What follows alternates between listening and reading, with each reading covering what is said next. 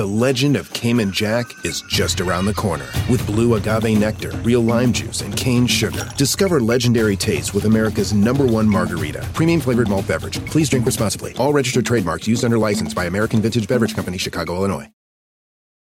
You like to watch new stuff, right? Well, go to Hulu and see what's new, because Hulu has new stuff all the time. Like Vanderpump Villa, the new docudrama starring Lisa Vanderpump, where first-class luxury meets world-class drama. A new season of The Kardashians starring The Kardashians, of course. And Grand Cayman, Secrets in Paradise, the sizzling new reality show set in the tropical Caribbean. It's all new and it's streaming now on Hulu. With Friends Like These is brought to you by Public Goods, the one-stop shop for sustainable, high-quality, everyday essentials made from clean ingredients at an affordable price. Everything from coffee to toilet paper and shampoo to pet food, Public Goods is your new everything store, thoughtfully designed for the conscious consumer. Public Goods searches the globe to find clean, healthy, eco-friendly, and innovative products. And let's talk about a few of them. How about their gentle liquid hand soap with a blend of essential oils that are hardworking on dirt, but gentle on skin? Who doesn't want clean hands that smell like grapefruit and mandarin? Or how about a healthier, MSG-free take on classic instant ramen that's still ready in minutes? That's on Public Goods. Or what about a delicious, all-natural chocolate chip cookie baked in Savannah, Georgia with no artificial flavors or colors? They have that too. They ethically source and obsessively develop each of their products to be free of unhealthy ingredients and harmful additives still common on drug and grocery store shelves. They are committed to making their products healthy and safe for humans, animals, and the environment. They plant one tree for every order placed and incorporate sustainability into every part of the company. Join hundreds of thousands of others who have switched to Public Goods as their new everything store. We worked out an awesome deal just for With Friends Like These listeners. Receive $15, that's $15 off your first Public Goods order with no minimum purchase. That's right. They are so confident you will love their products and come back again and again. They are giving you $15 to spend on your first purchase. Plus, right now, receive your choice of either a free pack of bamboo straws or reusable food storage wraps with your order. You have nothing to lose. Just go to publicgoods.com/friends or use code FRIENDS at checkout. That is publicgoods.com/friends to receive $15 off your first order.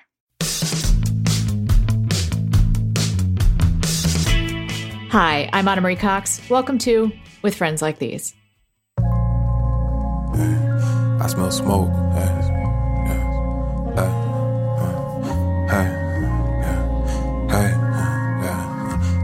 Canvas production. I had a dream. It was May 29th. Picture the Greenwood District in Tulsa, Oklahoma in 1921, along the main drag. There's a clothing store and a barber shop, restaurants, 2 movie theaters, and the storefronts of doctors, lawyers, and a newspaper.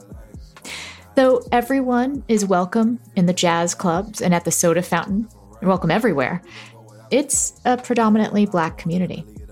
Black people own the businesses, they own the land, they're the employers and the entrepreneurs. It's bustling and lively. Until the events of May 31st and June 1st. Over 24 hours, a white mob raged. 300 people lost their lives. Businesses and homes were burned to the ground. This month marks the 100th anniversary of what's become known as the Tulsa Race Massacre.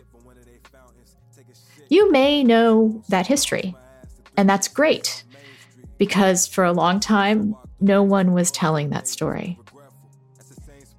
But it's still not the whole story. The full story of Greenwood continues after the massacre, and it's the story of resurrection, success, and, unfortunately, a second sacking of Greenwood by white people. But then, perhaps, a second resurrection. We're going to get into all of that with our guest, Carlos Moreno.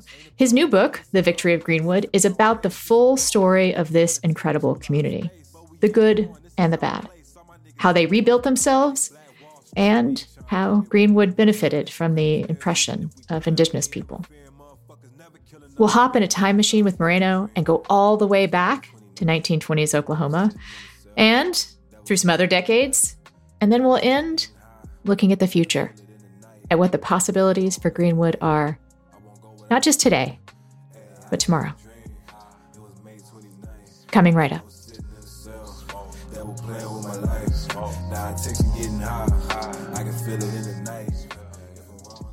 Carlos, welcome to the show. Thanks for having me. So I can't wait to hear about the history of Greenwood. I feel like we hear so much about the tragedy that happened, but not much around that. And the first thing I'd love to hear from you is if you could take us, if we had a time machine and like landed in the middle of Greenwood in its heyday, is set down in whatever the main street, whatever the major corner is, that intersection, what would we see? Yeah. So what we would do is we would take our time machine to the intersection of Archer Street and Greenwood Avenue.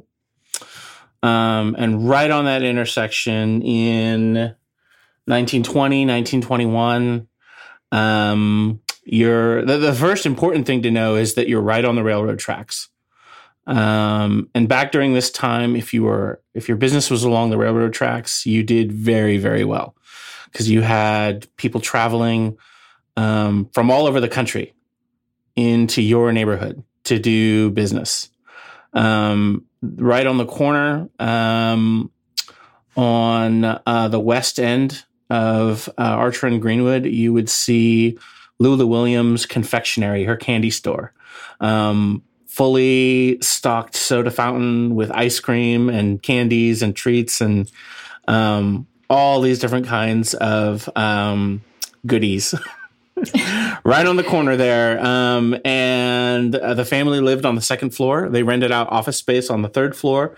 Across the street, you would see the offices of the Tulsa Star, one of Oklahoma's oldest Black newspapers and the first daily Black newspaper in the country, published by A.J. Smitherman. Going further, just strolling along further up the street, you would see hat makers and shoemakers and dressmakers and tailors. And you would see restaurants and just anything and everything you could possibly want. So it's a hopping area. It's like a hopping area. There were jazz clubs. There was music outside. There were children playing in the streets. The school was just a few blocks up, the Booker T. Washington High School. So you'd have all walks of life from wealthy to working class to everything in between. It was just a really bustling neighborhood. Who would we see walking down the streets? Yeah. Who would be walking down the streets? And that's one of the more incredible things, too, is you would see the most wealthy of Greenwood's elite, like J.B. Stratford and Dr. A.C. Jackson, to the maids and butlers and delivery boys and just, again, all of the sort of working class of Greenwood and everyone kind of mixing and mingling with each other.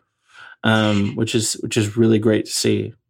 It sounds like there was a lot of entertainment options, a lot of like leisure, really. Absolutely. So Thursday, if we landed our time machine on Thursday night, everyone would be dressed in their finest. All the jazz clubs would be packed.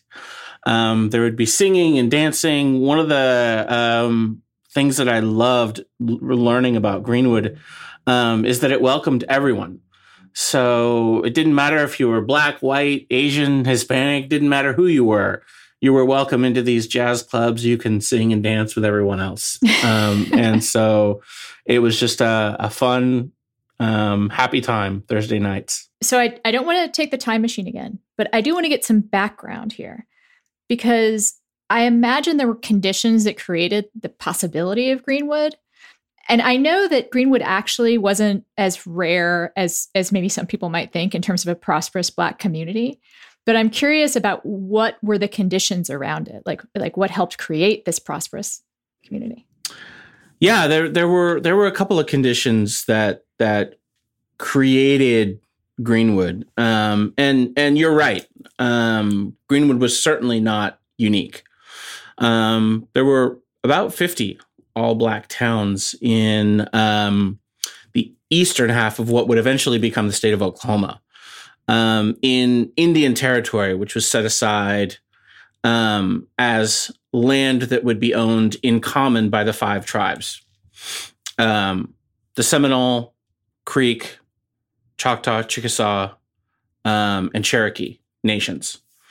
And when those tribes were relocated into Indian Territory, they brought their enslaved peoples with them. After Reconstruction, Black freedmen owned a full third of we're talking about more than 1 million acres of that land. And so what would happen after that was the Indian Allotment Act, which broke up that land from being owned in common by the tribes to families having individual land allotments. And it's these land allotments and the mineral rights, the oil rights that came with these land allotments.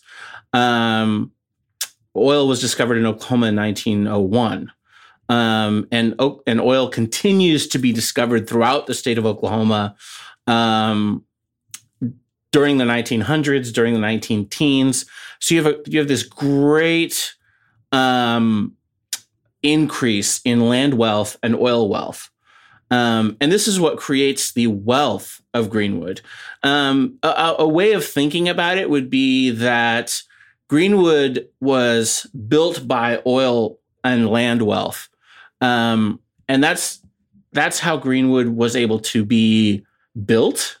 So you would spend your money in Greenwood, but the wealth that created Greenwood came from outside of that community. It came from all of the families who owned land and oil wealth during that time. So the Allotment Act benefited the freedmen, but it came at a cost too. Just tell me a little bit about that.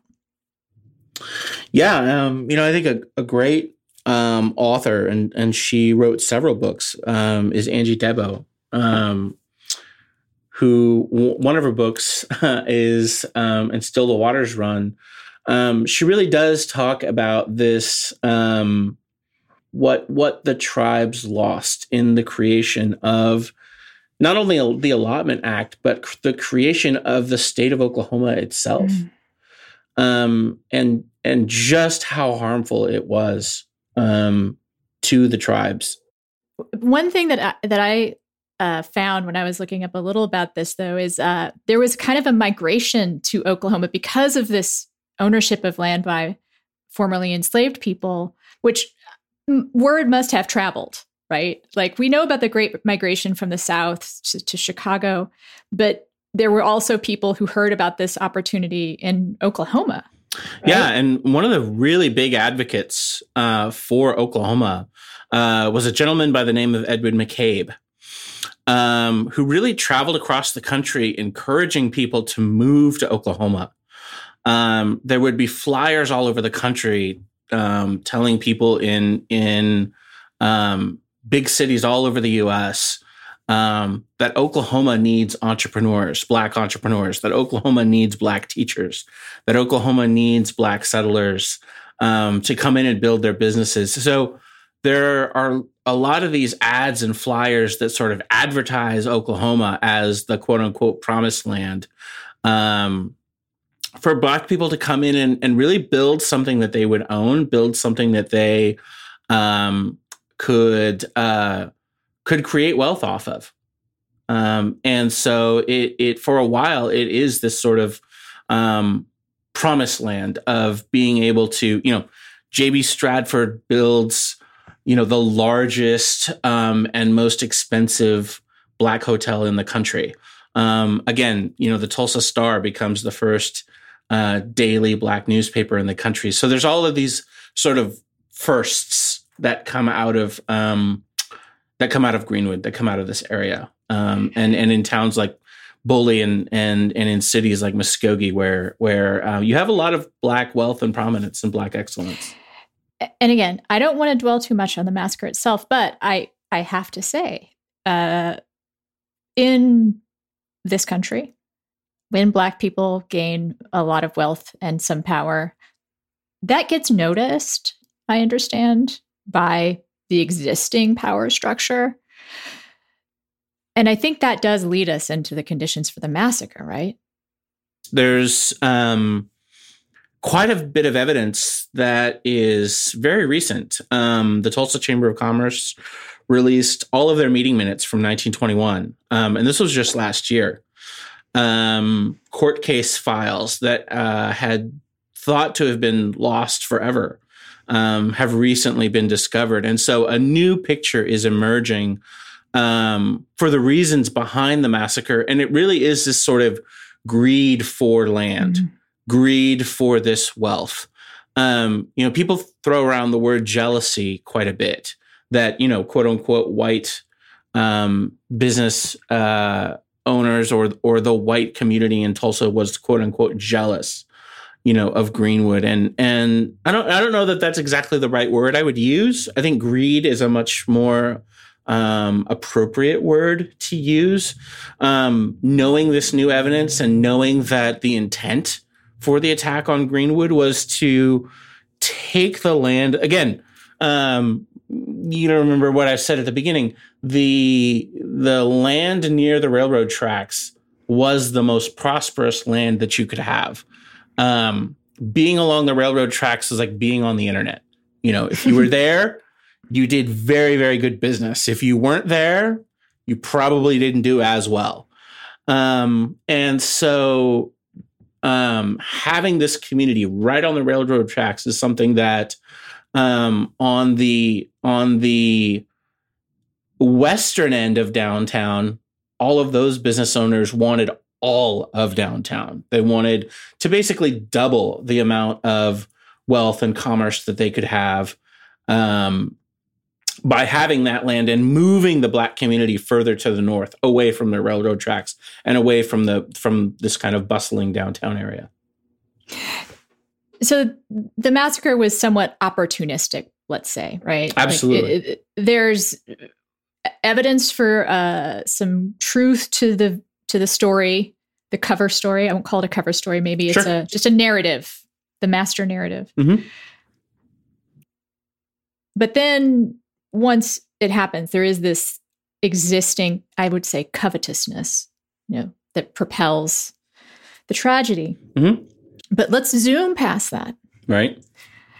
Let's land our time machine. I don't know, maybe at the same intersection, like a year later, 2 years later.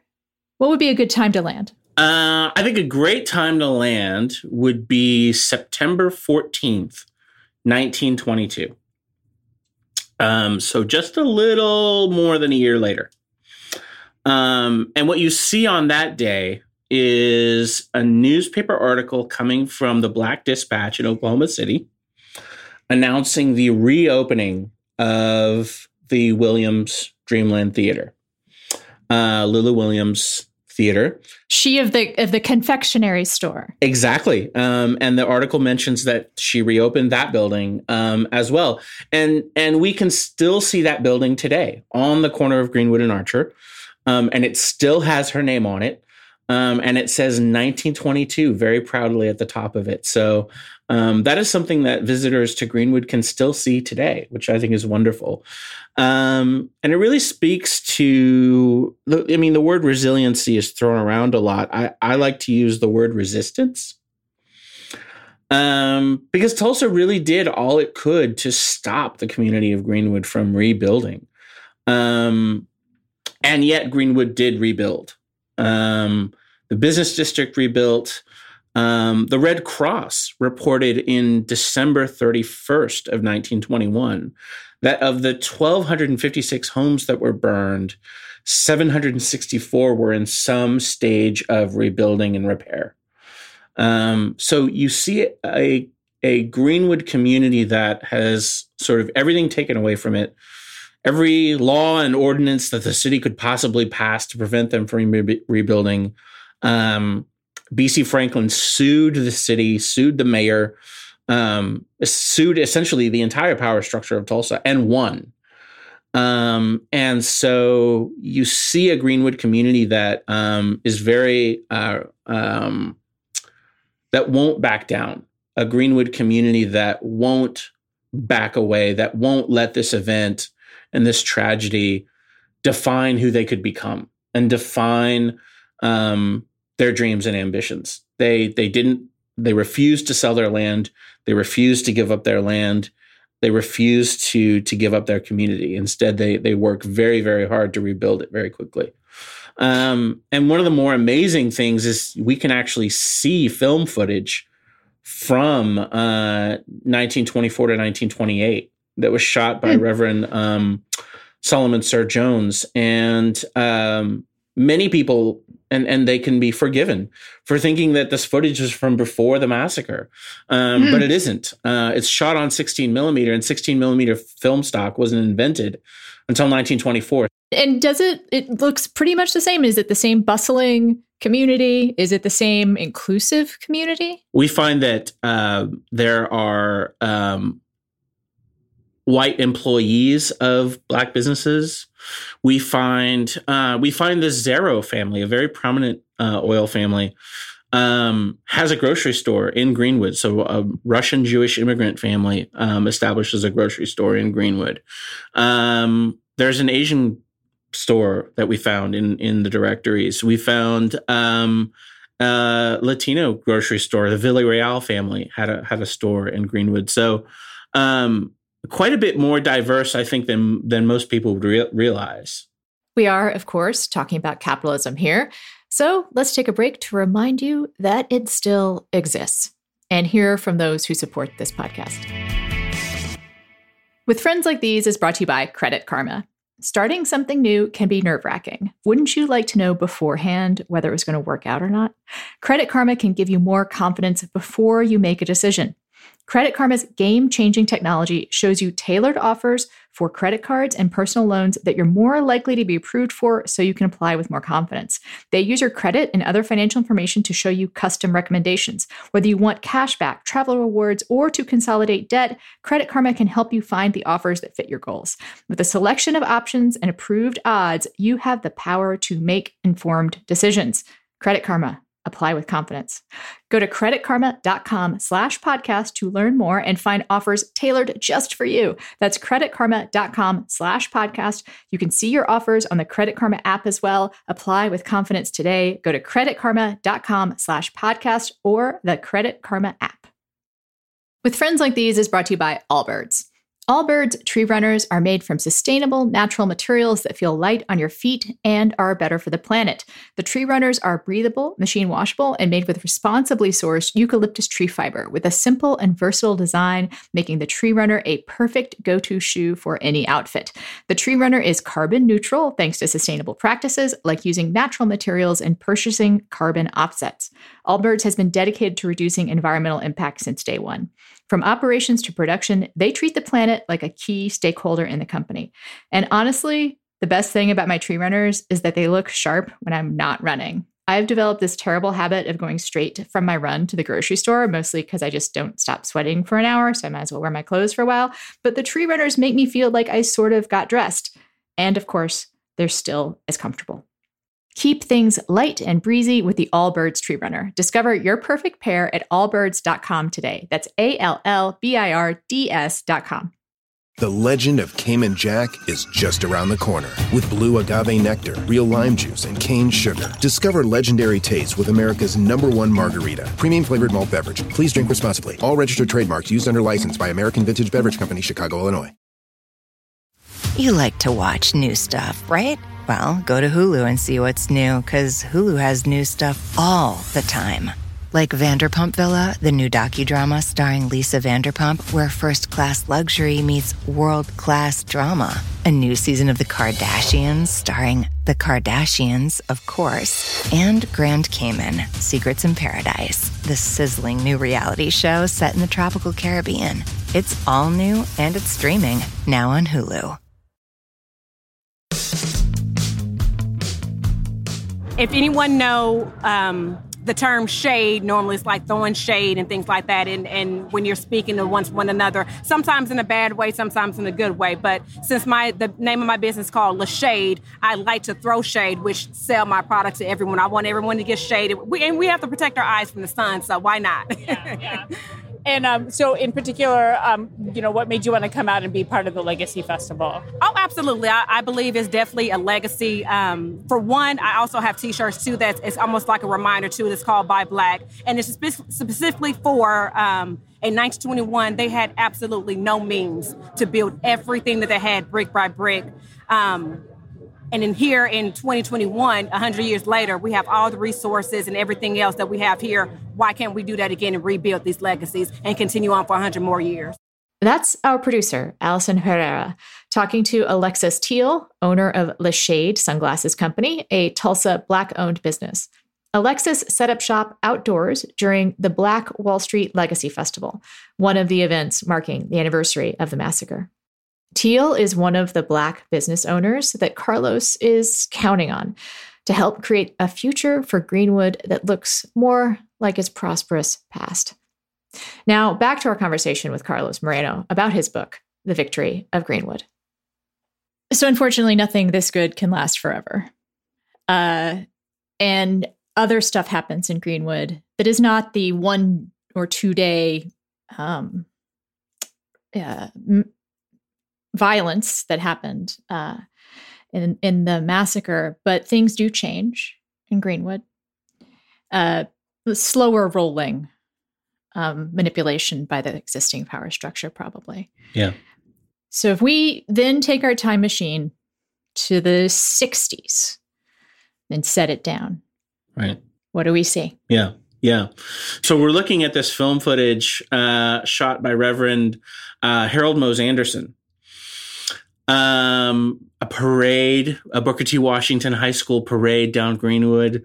Not president, but politician, young politician Richard Nixon, campaigning in Greenwood. Businesses, families, life on the street, activity. Again, this sort of very diverse, bustling, thriving community in the early 50s. Tulsa draws up a comprehensive plan in 1957 to build a series of highways around the downtown area, 2 of which are designed to be built through the Greenwood district. Highway 244 through the sort of southern end of the business district. And then Highway 75 going along Lansing Avenue. So you have these 2 highways that are designed to be built through the Greenwood district. And Tulsa doesn't have the money in 1957 to do this. They have to wait until the passage of the Federal Highway Act. Like you said, in the 1960s, there's 2 Federal Highway Acts, one that gets passed in 65, the other in 68. And Tulsa uses this federal money to subsidize the building of these highways, and which again is not unique. The Federal Highway Program builds many highways through Black and immigrant communities throughout the U.S. And do you want to just explain, like, the structural racism of that a little bit, like why that is such a destructive move? Yeah. Well, a couple of things. The first is you're creating a physical barrier between Black and white communities, and it is absolutely apparent in Tulsa. When we in Tulsa say North Tulsa, it is synonymous with saying Black Tulsa. When we say South Tulsa in this city, it is synonymous with saying white Tulsa. I can tell you that I've traveled to dozens upon dozens of cities, and Tulsa is probably the most segregated city I've ever seen in my life. But again, this isn't a unique story. It happens in every city.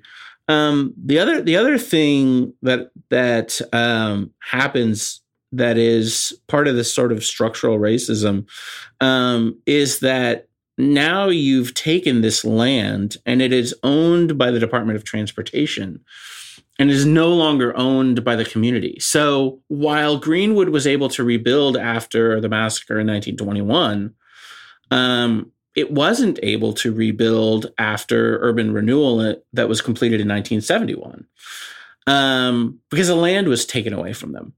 So in a sense, what couldn't be completed in 21 was completed in 71. The business community that had been Greenwood was bulldozed to build a highway, and the Black community moves further to the north, no longer able to own the land that they once did.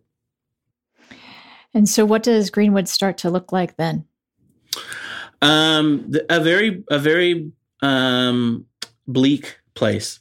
Photographer Don Thompson, during this time, takes a lot of photographs of Greenwood of the late 60s, early 70s. And you see a lot of businesses shuttered, closed down, a lot of business blocks, entire areas of Greenwood just completely bulldozed. Mabel Little in 1970, whose house and businesses were destroyed during the massacre, she rebuilt her house and her business, and they were bulldozed to build a highway. So she was quoted in the Tulsa Tribune in 1970 saying, what you're doing to us now, referring to urban renewal, is worse than you did to us in the massacre. And so you have quite literally hundreds of families living in Tulsa today who have had their generational wealth taken away from them twice. And it's something that families still grapple with today. Because we could take our time machine to another period where this the tools of urban renewal are used against Greenwood. You were talking to me earlier about the 90s, which is such recent history, it seems like to me. But that was another important way in which more property and generational wealth was stolen. Yeah, absolutely. So in the late 80s, there was the Tulsa conceived of a public 4-year university campus, and it would be a collaboration between OU, OSU, NSU, and Langston universities to build this collaborative, innovative campus for 20,000 students. Sounds great. It sounds great. And the plans were amazing. And Greenwood was promised student housing, and Greenwood was promised new business and a sort of rebuilding of the district, which Greenwood, bought into for the most part. But OU pulls out of the deal. NSU moves to Broken Arrow. And so what was supposed to be the University Center at Tulsa, UCAT, falls apart. And the only campuses that were left were Langston and OSU.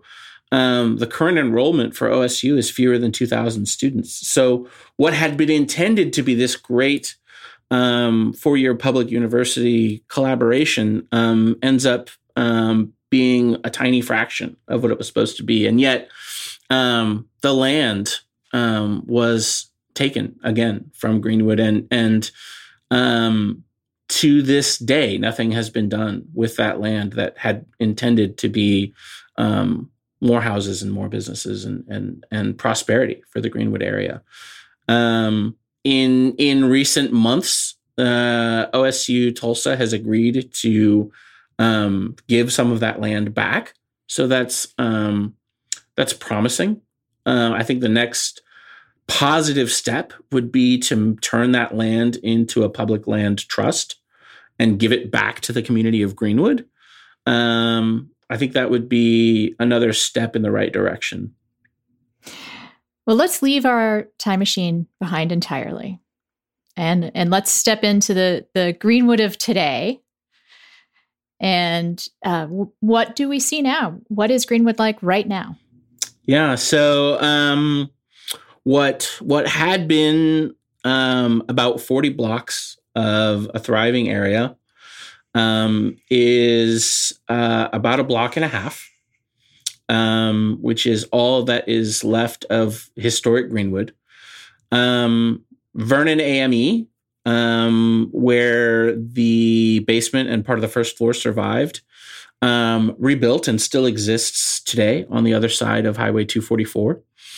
Mount Zion Church that was burned in 1921 was rebuilt in the 40s and exists once again. So there are remnants of what had been a thriving Greenwood. I think one of the more positive things that I see is this sort of new generation of Black entrepreneurship that is really starting to gain critical mass. Nehemiah Frank just opened his new office, Black Wall Street Times, a new newspaper that he had been running for a couple of years. So now he has a physical office on Archer Street near Greenwood, in what was the Greenwood district. Vanita Cooper has a sneaker shop, Silhouette, that is on the site of a former shoe shop, Greer Shoes, which I think is amazing. And so you have places like the Liquid Lounge. You have Fire in Little Africa, which is a wonderful music project, and art collective that where artists are building and creating and painting and creating awesome music inside of Tate Brady's mansion. Tate Brady being the leader of the Ku Klux Klan back in the day, so to speak. So Felix Jones, who played for the Dallas Cowboys, bought Tate Brady's mansion and is now no longer known as the Brady Mansion, is now Skyline Mansion. So yeah, there's this sort of taking back of Greenwood, even though the land itself is still not being given back to Greenwood, which is something I hope that happens in the future. You still have this sort of really kind of up and coming generation of Black entrepreneurship. People like Cheryl Lawson, Terrence Billingsley, and just several others that are really trying to bring back Black-owned businesses and really promoting them and making them something quite special. Unfortunately, it occurs to me, there's always some tension when areas start to rehabilitate. Mm-hmm. Yeah. You get into gentrification issues. Absolutely. Is that something that is having to be teased out or balanced? Yeah, I mean that is something that Greenwood is having to fight from quite literally all sides. Mm-hmm. Vast Bank just built its new headquarters in what had been formerly Greenwood owned land. There is a new building being built by WPX Energy that is again on formerly Greenwood land. The baseball stadium, One Oak Field, where the Tulsa Drillers play, was once Greenwood. And to the south, you have a building that was Black owned that is no longer that block. That entire block is no longer Black owned. And then to the north along 36th Street, you have a lot of developers who are buying up land, and none of this is Black owned. So it seems to me that this gentrification issue, which, yes, pressing in from all sides, kind of forces us to look at reparations a little differently, maybe. What does that look like for you? Yeah, I think, there was a report that was released in 2001 by the Tulsa Race Massacre Commission itself. And their first two recommendations were direct cash payments to victims of the massacre, and then secondly, to their descendants. So I think that absolutely needs to continue to be a part of the conversation. We sort of really wrestle with that here in Tulsa, and I'm hoping that now that this is a national conversation, that becomes that we really start talking about that again. That we don't dismiss that. Forbes just released a new article about the continual holding back of the Greenwood community, the continued attacks on the Greenwood community, everything that we've mentioned, from the massacre to urban renewal to gentrification, the total that they came up with for reparations amounted to $45 billion, which I think is quite appropriate. If they were somehow to do reparations as an equal payment out of what all was lost. Absolutely. But what I was thinking is that direct payment doesn't even really that's the start. Right. It's a start. Yeah. There could be more. There could be a lot more. I think that, again, this land that was recently pledged to be given back to the city needs to belong to the Greenwood community. We cannot allow just anyone and everyone to come in and develop Greenwood. It can't be this sort of laissez-faire, the richest developer who gets to come in and develop this land. It needs to be owned by Greenwood. There's a growing movement, and this again is part of a national conversation, to remove the highway that runs through Greenwood, and that's Highway 244. So I think there's a lot of local conversation around that. And now that the Biden administration has a sort of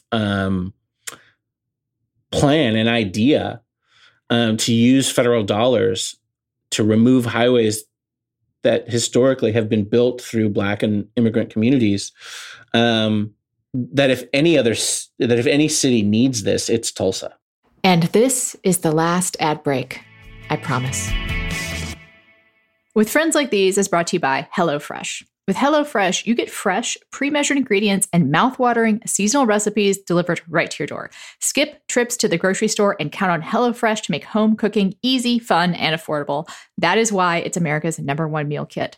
HelloFresh cuts out stressful meal planning and grocery store trips so you can just enjoy cooking and get dinner on the table in just about 30 minutes. Try HelloFresh's quick and easy meals, 15 to 20-minute dinners, breakfast on the go, and other easy options perfect for your busy lifestyle. HelloFresh offers over 27 recipes to choose from each week, from vegetarian meals and calorie-smart choices to craft burgers and extra special gourmet options. There is something for everyone to enjoy, with all recipes designed and tested by professional chefs and nutritional experts to ensure deliciousness and simplicity. Cooking for myself is one way I take care of myself. When I'm done for the day, I usually have no energy to cook anything, and I would have cheese and crackers for dinner every night, but that's not taking care of myself. Cheese and crackers every other night, maybe. but cooking for myself reminds me I'm worth it, and HelloFresh makes it easy. Go to HelloFresh.com/withfriends12 and use code withfriends12 for 12 free meals, including shipping. That's HelloFresh.com/withfriends12 and use code withfriends12 for 12 free meals, including shipping. HelloFresh is America's #1 meal kit.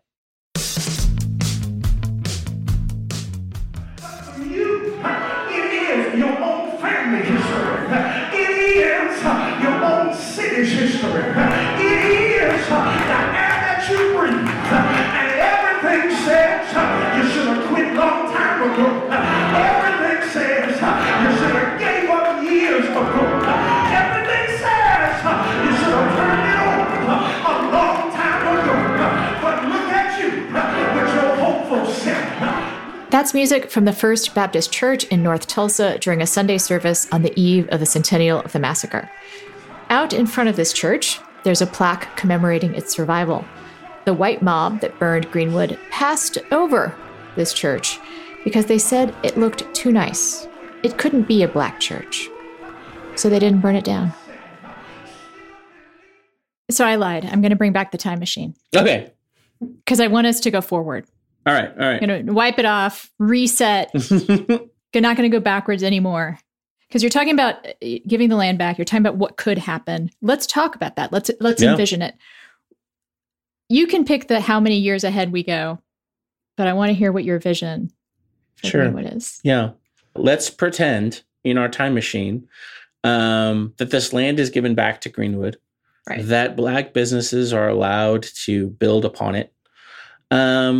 What you really see is a benefit for the entire city.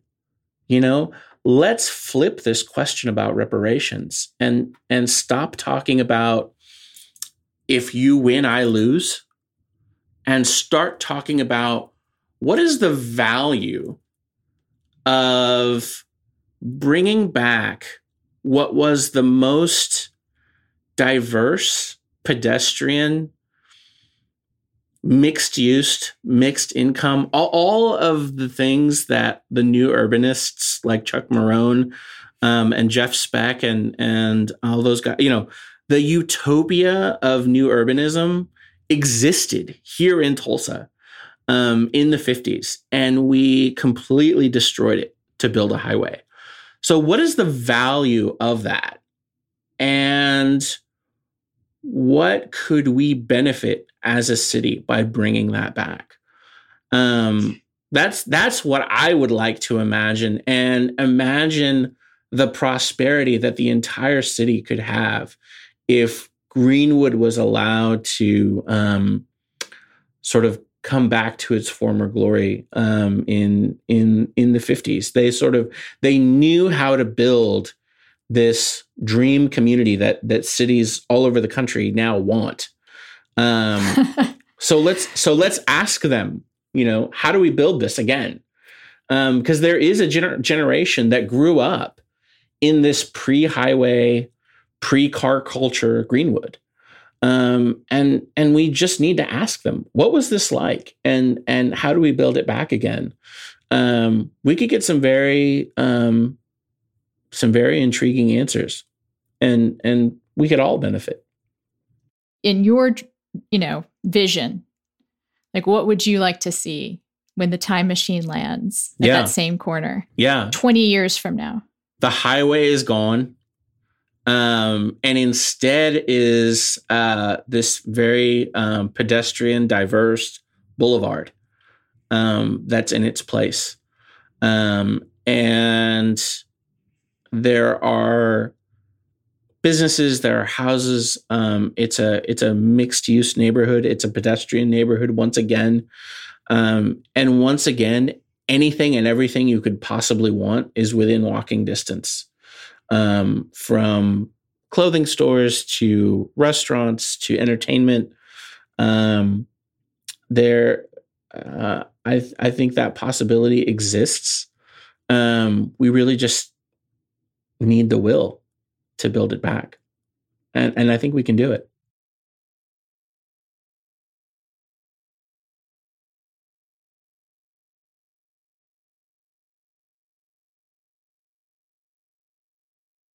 And that's it for this week's show. Our guest was Carlos Moreno, author of The Victory of Greenwood, about the joy, hope, and promise of that community in the past, in the present, and in the future. The music you heard at the top of today's show was by Fire in Little Africa, a Tulsa-based hip-hop collective that created a multimedia project dedicated to telling the story of massacre. This show is a production of Crooked Media.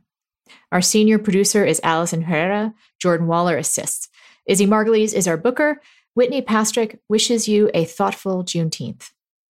Take care of yourselves.